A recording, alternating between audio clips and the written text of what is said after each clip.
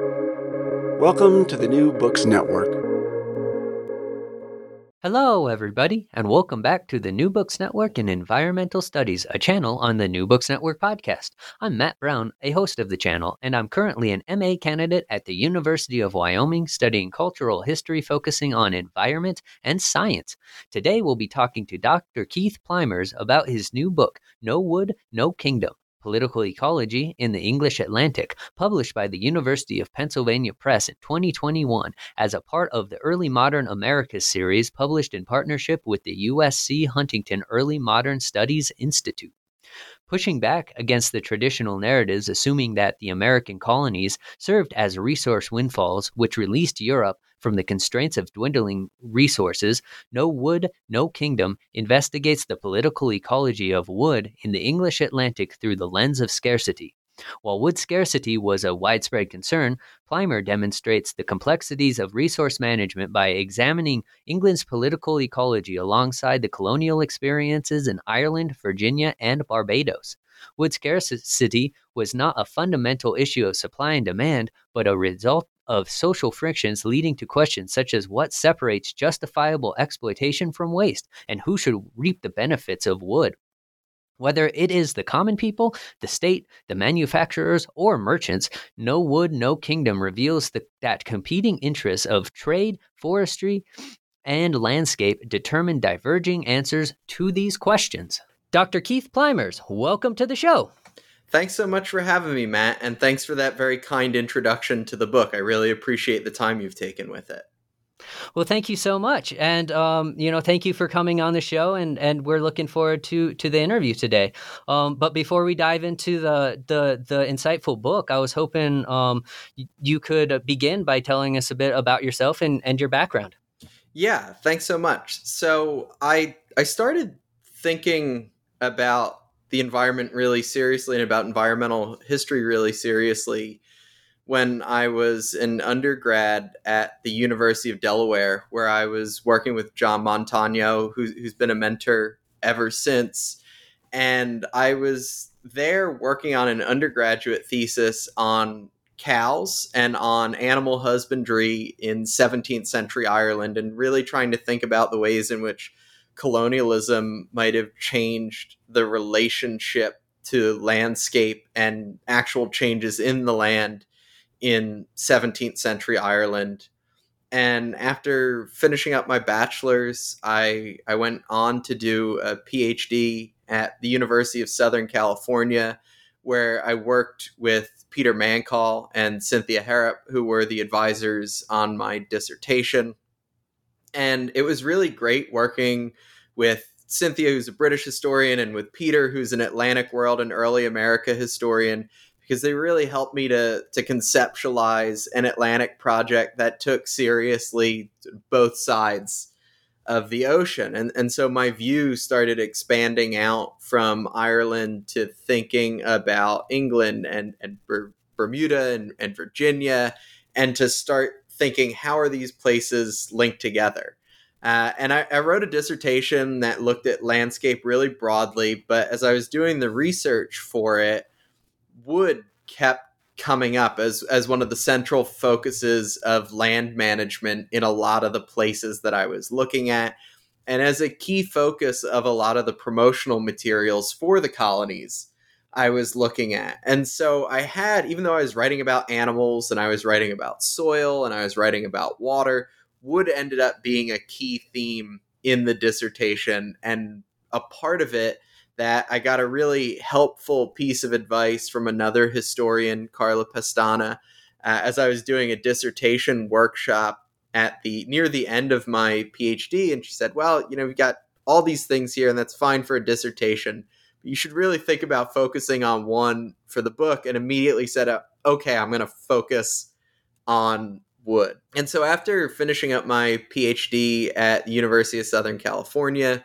I was the Howard and Suzanne Jessen postdoctoral instructor in the humanities at Caltech, where I taught classes on environmental history and where the book really took shape. And between dissertation and book, I started moving into adding some new case studies to think about other places and to think about how they connected to the story, and to really try to figure out exactly how all the places I was looking at went together. And now, since 2018, I've been an assistant professor of early modern European history at Illinois State University in Normal, Illinois. And that's where I finished up the book. So here I teach classes on global environmental history, early modern Europe, the Renaissance, and I work with people in a lot of different departments, everyone from painters to geographers to ag professors to people working at the University Horticulture Center. So I really try to take a diverse approach to environmental studies, but to ground it in the way I think about the early modern past. That's so great. Thank you for that introduction. And it's so interesting to see that transdisciplinary vibe coming through in the book, because I really think it does. And really, before we get into the deep content, would you like to do a quick overview of just, once you figured out, your case studies and the subject of wood, how you really negotiated, designing the book or organizing the book and figuring out how you were going to tell the narrative? Yeah, thanks so much. So I knew I was going to focus on wood after I finished with the dissertation and had that great conversation, that was the thing that really interested me and that I thought I had the most on. And I had written an article at that point that was under review and then would eventually get accepted, in which I was looking at wood scarcity and ironworks and putting England, Ireland, and Virginia into a conversation with each other, and to think about how fears of wood scarcity in England and Ireland ended up shaping an attempt to build an ironworks in Virginia. And so I had at least somewhat of a structure that was coming out of that article, but it was a partial story. And it was a story in which these three places were connected together. But I knew that there was a wider story as well. And I knew that I wanted to develop the story of England more, going from dissertation to book. So the book starts off by trying to think about the problem as it is conveyed politically in pamphlet literature, in laws, in government documents produced at the time.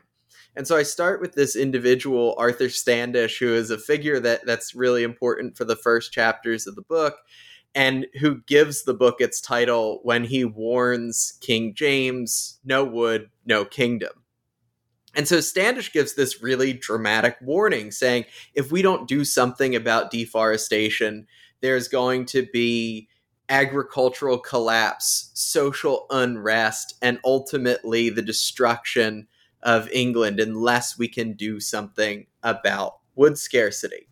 And so this is this dramatic call to action, but then I found all of these other contemporaries who were debating either what to do about the problem or debating whether there was a problem at all. And so that led me to think about, okay, how can I try to convey what is actually happening in England? And from that, I gave a sense that the problem in England is a problem that not everyone agrees is a problem at multiple levels, from tiny localities up to the offices and the officers of the English state. And so once I have sort of that lack of clarity domestically, the question then becomes, well, okay, how do colonies start to fit? And so Ireland and Virginia work really well because those are places that are in competition with each other and in which ideas about scarcity are going to be used to justify the colonies in a number of ways. And so I look at how that shapes what's happening on the ground in particular colonies. But I also didn't want to stop there because that's not the total story of wood. Sort of wood is a bulk commodity. I wanted to think about some other places as well, places where there's sort of more dramatic stories of deforestation like Barbados, also places where there's some stories of preservation like Bermuda, but places in which there are vibrant trades in wood that are not just wood as either ship timber or as the manufacturing materials for shipping containers, so pipe staves and barrel staves, as they're called at the time, and to think about how those luxury markets for particular kinds of woods or for dye woods that are going to be used in the cloth trade are also part of this story for how places are being linked together or not. And then to end the book, I wanted to look at one of the most important pieces of writing, what's sometimes described as a foundational text for English environmentalism, even today, John Evelyn's Silva, in which he says, England is running out of woods, we have to do something. And he'll claim, at his most ambitious, that within a few years, uncountable numbers of trees had been planted because his book had such a dramatic impact on the world. So I wanted to take that as a moment to say, okay, coming about 80 years after my story starts, close to a century in some ways after some of the first laws about wood scarcity in England, how have things changed? How has the relationship between England and its colonies changed vis-a-vis wood? And the answer I come up with at the end is that in many ways, there are deep continuities, even after a civil war, even after decades of colonial expansion. Many of the problems that start the book remain by the end, despite quite a lot having happened on the ground. And so I try to tell this story that is about some deep continuities, but that also investigates the ways in which a few things have changed on the ground over the course of several centuries. Thank you for that overall synopsis of the book, because I really think that that captures a lot of what the book is trying to do in terms of how wood really played a role in early modern Europe. And I really like the way that you identify how wood, or how the world is wooden, and so many people are depending on wood in so many different ways. And one interesting thing that I noticed with Arthur, our author Standish, is the idea that he rejected overall the idea that population is the cause of wood scarcity, and how it was more of a political, cultural, policy-making thing. Could you talk more about that? Yeah, thanks so much. And I think that's a really great point. Population ends up being a key issue in a lot of the discussions that we have about colonial expansion in this early modern period. From the 16th century on, a lot of English thinkers are going to be really exercised by population questions, whether it's about domestic policies like enclosure at home. Is that causing depopulation of areas? As people are moving to the cities in many cases, is that a problem in which you now have too many people? And the idea of colonies as a potential solution to this is going to be something that gets floated at some moments and then gets pulled back at other moments throughout the early modern period. What's intriguing about Standish, and what I think is important, is that he's not going to say, there's too many people and that's why all the woods have come down. Instead, Standish is going to identify wood scarcity as a problem of use, and one that can be corrected through new techniques in agriculture, new methods of designing estates and of regulating the landscape, and through the enforcement of laws in some cases.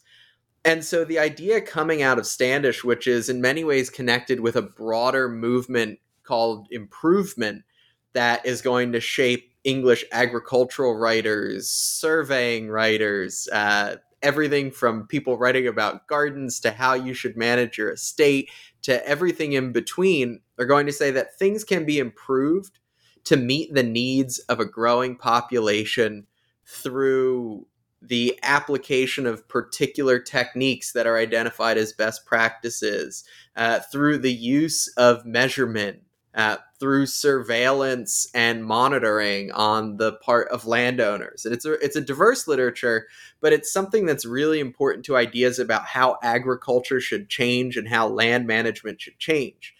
Standish is going to have ideas for how to make that work to reforest England. At the same time, he has a really diverse idea for everything that wood can do. Right? When he says no wood, no kingdom, he's not just thinking about ship timber. He's thinking about fuel in the form of firewood, but he's thinking about what household utensils are made of. He's thinking about what keeps coal mines stable, even as people are saying, well, maybe we could replace wood with coal and it won't be a problem. He said, well, you need trees to keep mines open and keep there from being cave-ins. He really conceives of early modern England as a wooden world, and as a result, he says, well, this is a serious problem that we can fix domestically. But not everyone is going to agree with him, and so those fights about natural limits, about the relationship between population and environmental capacity, to put it in anachronistic terms, these start to come into the debate as people are wondering, can England solve its own problem, or does it need to look elsewhere? And when it looks elsewhere, what should that look like?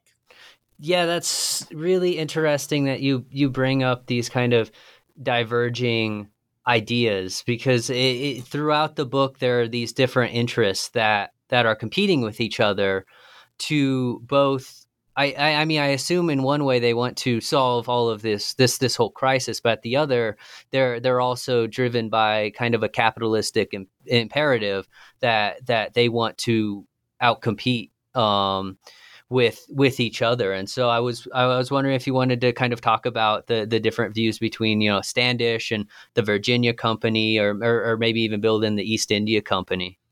Yeah, perfect. So I think one of the key arguments I hope people will take from the book is that at the core of complaints about scarcity in England are a world of competing interests. And not just competing interests, even within the same framework, but really competing political ecologies, competing visions for what resources are, how they should be managed, who should have access or use rights to them.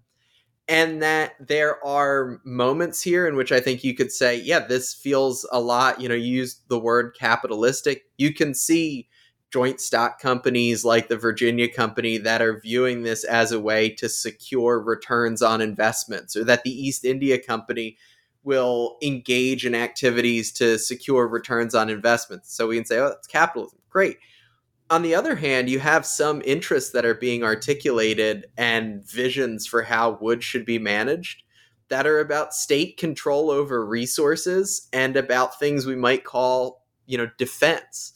So there are calls to manage the woods and to define either scarcity or abundance around what shipbuilders are doing, with the idea that those shipbuilders are going to protect England from invasion by ensuring that there are enough ships to fight off, particularly after the Spanish Armada in 1588, a potential threat from the European continent.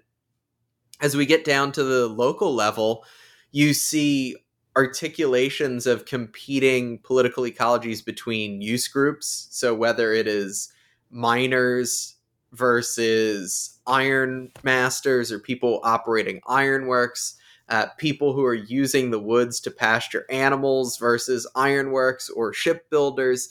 And so we have, in terms of the competing interests, some of these are about competition and about an articulation of what we would see as either kind of capitalist or proto-capitalist ideas, particularly for things like the joint stock companies. On the other hand, we see local people who are trying to give a vision for how their world should work. We have people who are kind of bureaucrats and officials of the crown who have a vision for social harmony that they're going to articulate and that they're going to embed in a particular vision of the landscape.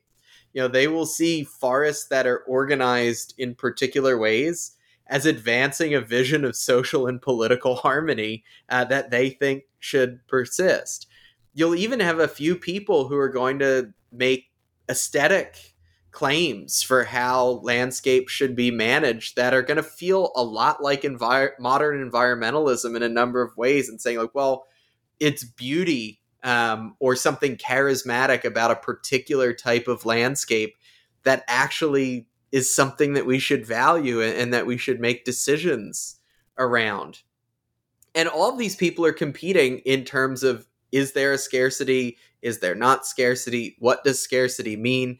So I hope one of the key takeaways from the book is going to be really looking at the diversity and in some cases the incommensurability of the varying definitions of scarcity that are operating on the ground in England at this point in time. Yeah, that's a good point in terms of how we really actually understand the realities of the situation, and how different people read not only the material aspect of what we need wood for, but also how we perceive the landscape for our own, like for the aesthetic benefit. And I really want to talk more about that, especially getting into your case studies of Ireland, Virginia, and Barbados. But before we do that, I would just like, could you quickly define for us what you mean by political ecology, just so everybody is all on the same page? Yeah, thanks so much for that. So by political ecology, I mean the ways in which people are going to define the natural world, to articulate what is and is not a resource within it, and then are going to begin to define rights, appropriate and inappropriate uses, and conditions for access within that world. So in a sense, the idea that what wood is, or what a woodland is, or what a forest is, that we can't view these as just sort of facts about the world. I mean, there are physical things there, right? There are physical trees. There's a lot that is very real and physical there. But in part, what I try to do by using the concept of political ecology is to think about how people are imposing meaning on what they're encountering physically, and then how they're systematizing that into conditions that are going to define who should have access, what is and is not a resource, whose resources count and whose don't, what kinds of political communities should make decisions about these things. And so really trying to take that. Does that help? No, that's perfect, and it actually segues right into chapter 2, I think, and the treatment of Ireland's woods, where you have these different parties coming into Ireland and surveying and saying what is waste and what can be used for cultivation, and all of these different and complex legal contests. Would you just like to give a brief overview of that kind of case study, how you got into it, and what the really important part of that in terms of like political ecology that you pulled out of? Yeah. The Ireland case is a really interesting one, and it's an important one because chronologically you start having discussions about what to do with the landscape there in the 16th century. So before some of the other places I look at, places like Bermuda. In terms of North America, that there is overlap between people who are talking about wood in Ireland and also in what they call Virginia, but is North Carolina, but then also in the James River a little later on. But Ireland is floated from the 16th century onward as a place that might solve England's scarcity problem. And yet, just a few short decades after the first plantations that are the first colonies being put there that are supposed to be part of the solution to that domestic problem in England are there, you have the person who's the chief English official in Ireland saying, well, we're out of trees. And for a long time, historians in Ireland and environmentalists in Ireland have tended to say, the English came, they colonized us, they cut down all the trees, and it's a problem that exists to Ireland to this day, which is one of the least forested countries in the EU. at the same time, there are these issues where dendrochronologists, archaeologists, other people who've been trying to figure out when trees were in Ireland or not, they're saying, wait a second, some of these forests appear from the evidence we have to have declined earlier than we expected. And the English sources in many cases are really inconsistent. They say, like, oh, Ireland was just covered in trees. It was really rotten. We hated it there. And also then there's no trees. Or they say, oh, there's no trees, but we're operating ironworks in the place where we said there were no trees. So you have these sort of conflicting reports about exactly how many woods are in Ireland, what they look like, what the shape is. And so what I tried to do in this chapter is figure out where this conflict is coming from and what's behind this conflict. And that's where taking the approach that I call in the book political ecology, drawing on lots of other scholars who use political ecology, is to think about how politics and contests over defining and identifying and defining who has rights to a resource are at the core of this. So that official, Sir Arthur Chichester, who is the chief English official in Ireland at that point in time, when he says there's no trees, he's going to clarify that that's because the state doesn't own trees, because they've given them all away to English planters who they'd hoped would just give them to them at very low cost or at no cost because they might not be valuable. And then what they discovered is that, well, no, the English planters who went to Ireland see woods there as quite valuable on their estates and are not willing to part with them to the crown at low or no cost whenever the crown should ask for it. So in this case, rather than sort of immediate and rapid deforestation being at the core of the problem that's exercising these English officials, instead it's the nature of the land grants that were part of the English colonial project there ended up sowing the seeds for later scarcity, independent of what people were actually doing with trees. And so that is a way to get at this disjuncture we have in some cases between these dramatic tales of scarcity from English colonial officials and then some of the scientific evidence that doesn't necessarily line up with that vision that's being sketched out. And so once I get sort of established what has happened where the state creates its own problems and then talks about scarcity, the question then is, okay, so what do people actually do on the ground? And so in the second half of that chapter, by focusing on Richard Boyle, who was the largest landowner in 17th century Ireland, and looking at his estate management practices, I try to think about, okay, how are woods being used? What kinds of policies are in place at the level of an estate? And how is he trying to think about the preservation of something he views as a resource while at the same time attempting to profit from it? And even there, we do see occasional moments that he's going to define as scarcity. Although even those often result from things like the imposition of stricter regulation from the Dublin government, fallings out with business partners, conflicts with neighbors who despise him for a number of reasons and are no longer willing to trade with him or give him access to leases for woods. And so I hope what we can get out of that chapter is the way to see that cries of scarcity coming from contemporaries, both domestically in England, but also in a colonial situation, are often bound up with these issues of property, of law, of access rights, and of use.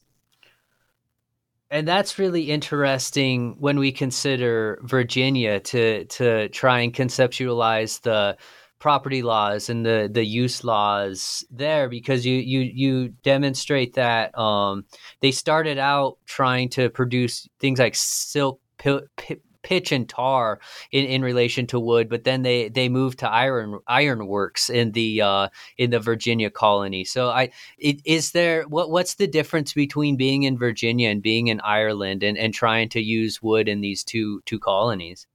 Yeah, that's a really great question, and I think it's something that contemporaries were trying to figure out at the time. So people in various colonial projects were aware of each other in many cases and trying to experiment with things that might work somewhere else. Say, hey, maybe we could try this too. In many cases, they're all drawing on the same promotional literature of things that they think will be valuable and will make money and will satisfy investors. In Virginia, there are some ideas about the climate and about what types of things the environment there can produce that are going to lead to some differences with Ireland. So while there is occasionally talk of silkworks in Ireland, it's not nearly the same intensity that you get in Virginia. And in part, that's because beliefs about climate and environmental capacity are going to shape that Virginia story. One of the big issues in Virginia is going to be the actual morphology of woods. So what a forested land or what a woodland looks like in Virginia. And as a result of forest management and hunting and other land use patterns that native peoples in the area had engaged in for a long time, like burning, the shape of forests in Virginia is not going to look the way that certain Europeans coming over there want it to look.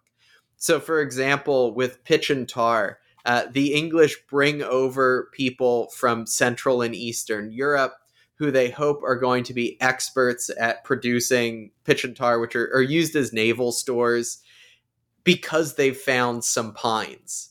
And then they get told by these people that they've brought over, well, there's not a density of pines in the way that we would want in order to produce pitch at commercially viable scales. With silk making, they're using mulberries. Now, granted, the thing that they're identifying as the right mulberry here is not botanically identical to the mulberry that silkworms tend to like, but they think it should probably be okay. Even with those issues, a few of the people behind Silkworks are going to start to say, well, if this is going to be commercially viable, we'd need a greater density of these trees. Even for things like manufacturing products like pipe and barrel staves, which are really useful in Ireland, there's issues of labor cost and of distance and scale that are going to make it difficult to do on the ground in Virginia. And then really one of the huge issues that's facing the Virginia colony and that makes it different from Ireland is that there's a transatlantic voyage involved in shipping things from Virginia, whereas Ireland is bound up into multiple commercial networks. So for a place like Cork or Waterford or Youghal, which are all pretty important ports in Southwest Ireland at this point in time, let alone places like, say, Dublin, they're going to be connected with Bristol and the West Country of England. There's going to be Dutch merchants going there all the time, which connects them to really rich and important continental trade networks. There's going to be Iberian fishermen off the coast. So even there, small amounts of selling supplies can connect to other trade networks. Whereas Virginians are imagining that they're going to be engaging in more or less direct trade with a few English ports, and in many cases, mostly with London. So the density of trade networks is going to have these important effects on how people are defining a viable woodlands. At the same time, the shape of the woods in Virginia, it's going to look different than Ireland, and that's going to pose some unique problems. That's identifying those trade networks and just the length of time it would take to get over to England from Virginia really makes sense that it would be that much more challenging to be able to navigate these economic challenges, as well as just making things work on the ground. And another thing that you come up with, and this includes Barbados as well, but I really think it stands out with Ireland and Virginia, are not only that that political ecology of trade and economic progress, but also the just interaction with the spatial environment. And I was wondering if you wanted to talk about how, kind of going back to the aesthetics of the woods, how they saw these places as I guess more wild, and the woods themselves were kind of dangerous, and how they culturally shaped the landscape. Yeah, and this is a really interesting thing because there is this sort of trope that the English look at wooded spaces and say, oh, there's an association there with incivility, with barbarism, with savagery, these words that they'll occasionally throw out for these places and for people in them. And that's occasionally true. A lot of writing about Ireland is going to emphasize that rebels hide out in the woods where they engage in all sorts of things that the English find very rotten and threatening, and that maybe deforesting the country is the solution. And a lot of this is sort of the most dramatic kind of anti-Irish writing that's being produced. In Virginia, after 1622 and the Anglo-Powhatan War is kicked off with a dramatic attack on the English colonies in response to the kidnapping and attempted forced conversion of native children, there's going to be sort of the recycling of tropes about threatening woods in Virginia that echo some of the same tropes that are used to describe Ireland. And in Virginia, there's going to be a call in one case for a war on the forest, with the idea that by destroying woods, you can destroy the threatening people within those woods at the same time. So quite literally a war against the landscape as part of a broader attempt to impose English colonial domination in these two places. So they draw on this example that woods may be frightening places. And so that's something that I think a lot of people studying colonialism have sort of picked up in various ways, that colonists show up and say, the existing landscape is frightening or bad. We should transform it in some way to make it useful and good to us. Okay, and that's a key part of the story that I draw out in a number of places. What was interesting and surprising in the research is the degree to which that was not universally the case. So in Barbados, Richard Lygon, who's going to write a history of the island, writes lovingly about woods there, writes about the diversity of trees. It's not just all functional. He's going to express aesthetic admiration for the wooded landscapes of Barbados. In Bermuda, you will have people who write about functional use, but people who also seem to be clearly thinking about wooded lands as that there's something appealing. In England, you have people who are going to talk about the value of woods as being beautiful in some ways. And I think the key to remember there is that it's not just the demonization of woods that leads to deforestation where that occurs. Lygon says that Barbados's woods are beautiful and they're useful, and yet they all need to come down in order to make money. Right? So you have this development of an aesthetic vision for some of these landscapes. You have calls to preserve, to behave in ways we might call sustainable, or at least sort of a proto version of sustainability or a forerunner of sustainability. And yet, these visions are still ultimately driven by ensuring English uses, ensuring English dominance, ensuring profit for certain English people or for a joint stock company, for an individual landowner. I hope that one of the things that thinking about not just fear, but the beauty we'll get out of the book is the sense that these people have a vision of preservation and of careful and judicious use of resources that they bring to colonies with them. It's just that those things can coincide with slavery, with colonial dominance, with land seizure, with violent war, with the idea of completely and totally extirpating people from the lands that they have held for a long, long time. And so it's not as though sort of sustainability comes and then sort of everything is good, but rather that it can coexist with a colonial vision for what to do to these lands. Yeah, and that's so interesting in terms of looking at Bermuda and particularly the Bermuda cedar, where you talk about how it's both like this commercial crop, but it serves as a wind fence for crops against the like tropical weather. So Bermuda was such an interesting case study to me because it seems like it's very much out of left field, and even you talk about how you had some issues with the record keeping of that colony compared to your Virginia and Ireland cases. Would you like to just talk more about Bermuda itself? Yeah, so Bermuda is this really interesting example because it's very easy for it to fall out of our vision for what England's early period of colonial expansion looks like. Right, the North American colonies tend to get a lot of headlines, and we think about them, particularly those of us in the U.S., they're often viewed as the sort of origin point for how we're going to tell the story of later U.S. history.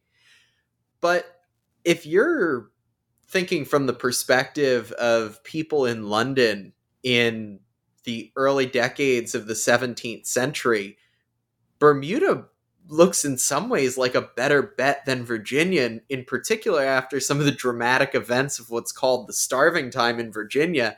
A number of colonists who end up spending time in both Bermuda and Virginia because there's significant overlap in the colonial companies that administer them both. And indeed, the first settlers in Bermuda are going to be coming under the auspices of the Virginia Company.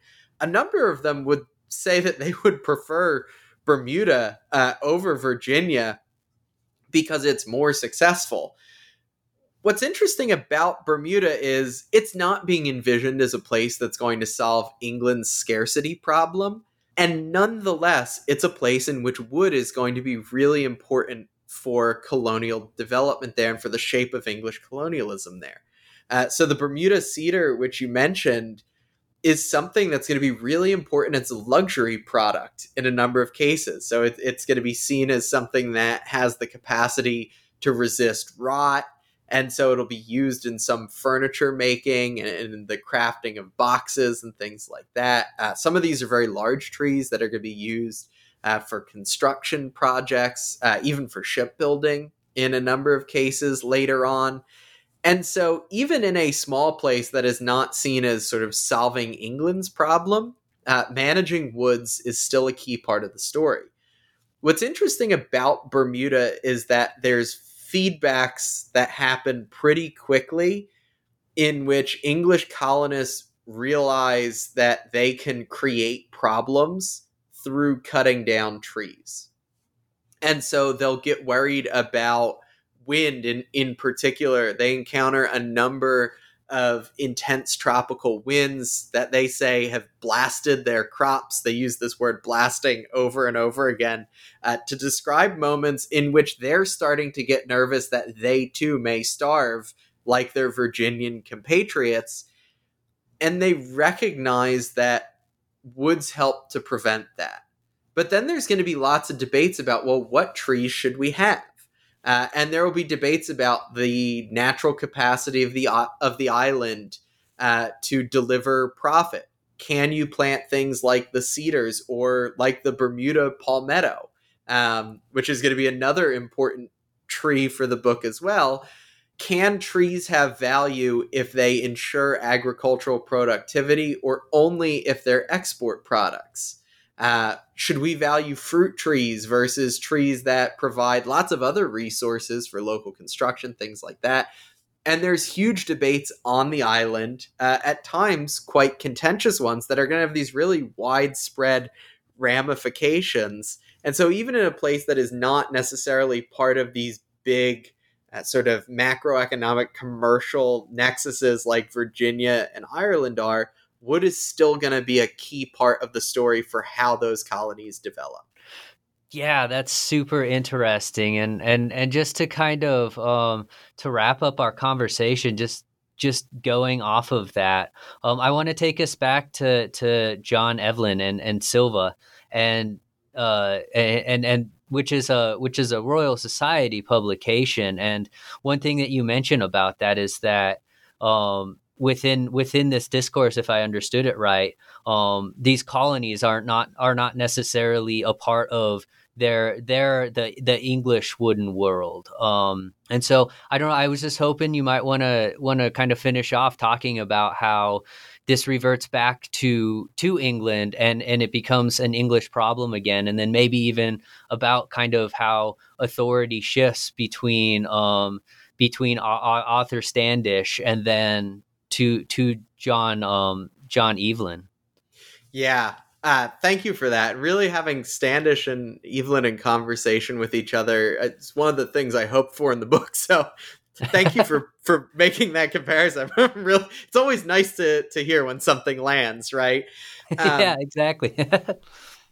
As I think about the two in conversation, Standish, who's going to claim that the king has endorsed him, and indeed he'll get a somewhat tepid royal endorsement saying, yes, this is a good pamphlet. People should plant more trees. Evelyn is bound up with the Royal Society, and so in some ways with big state science of the Restoration.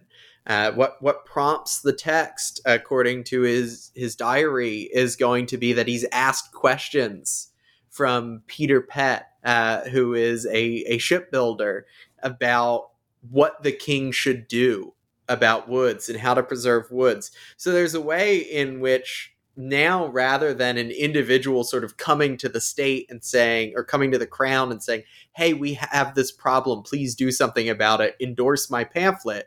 Here you have the crown coming to the Royal Society and saying, hey, we have this problem. What should we do about it? What's intriguing is how much things have stayed the same to a certain degree. So Evelyn, who is very confident in the transformational nature of his book, is going to say essentially, no one has said anything about wood before me. So to a degree, people like Arthur Standish just sort of disappear in Evelyn's story about himself, which he knows better, but this is promoting his own work.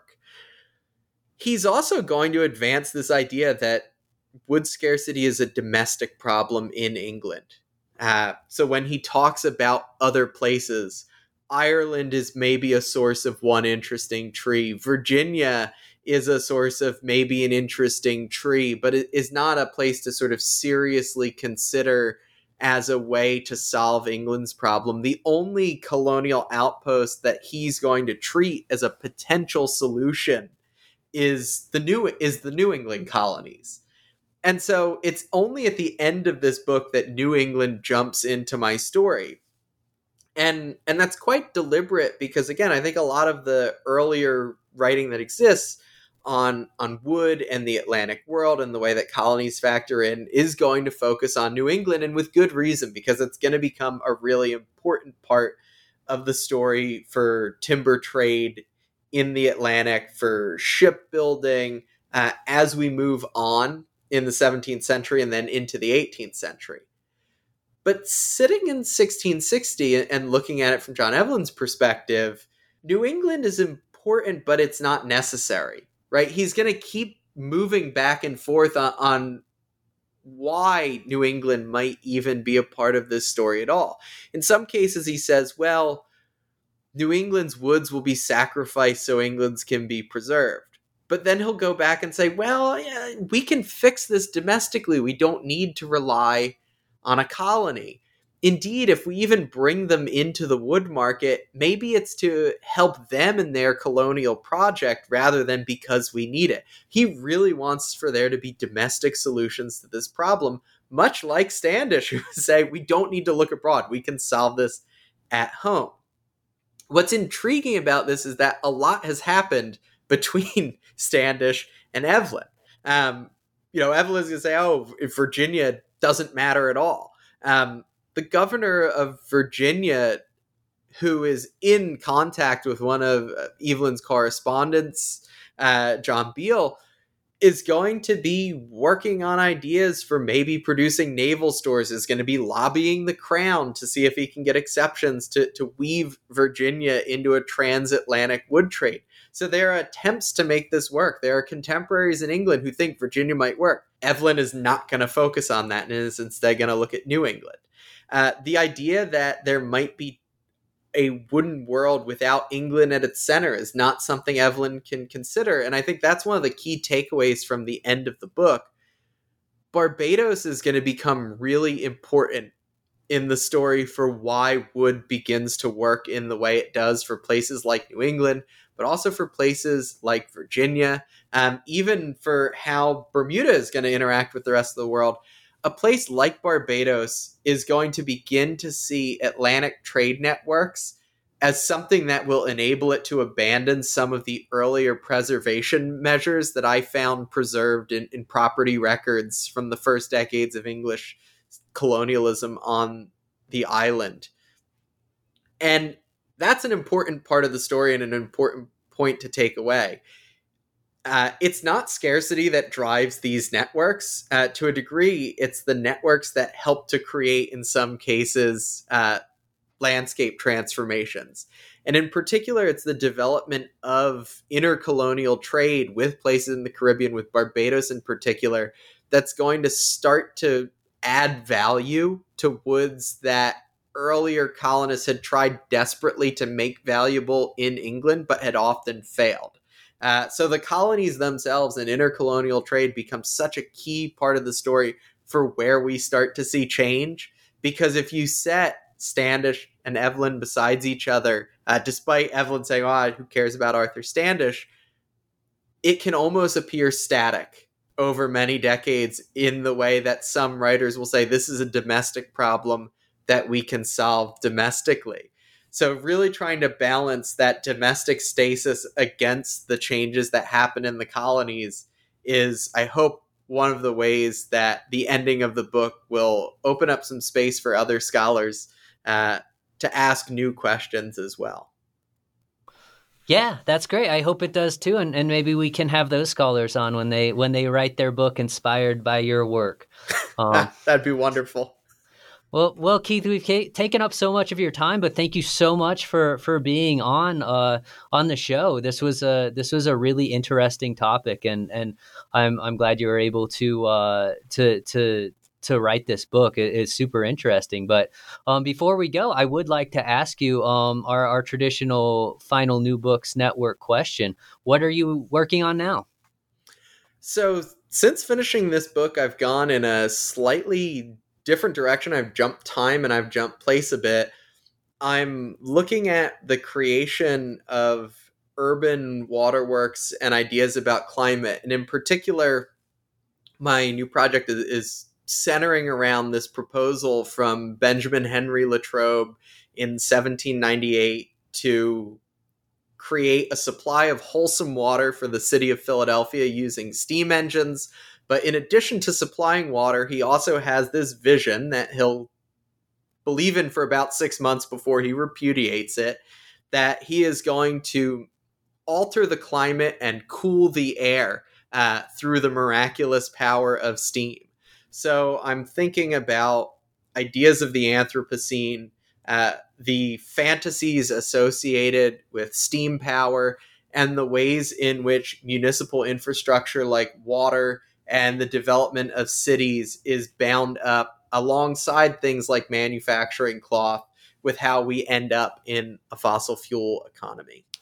Well, that sounds so interesting, and I'm excited to read it when you're when you're done with the research. So, well, thank you again so much for being on, and I hope you have a great day. Yeah, thank you so much, Matt. This was really a great conversation, and I very much appreciate how much you engaged with the book. It was such a nice thing. Well, of course. All right. Well, have a good day. You too.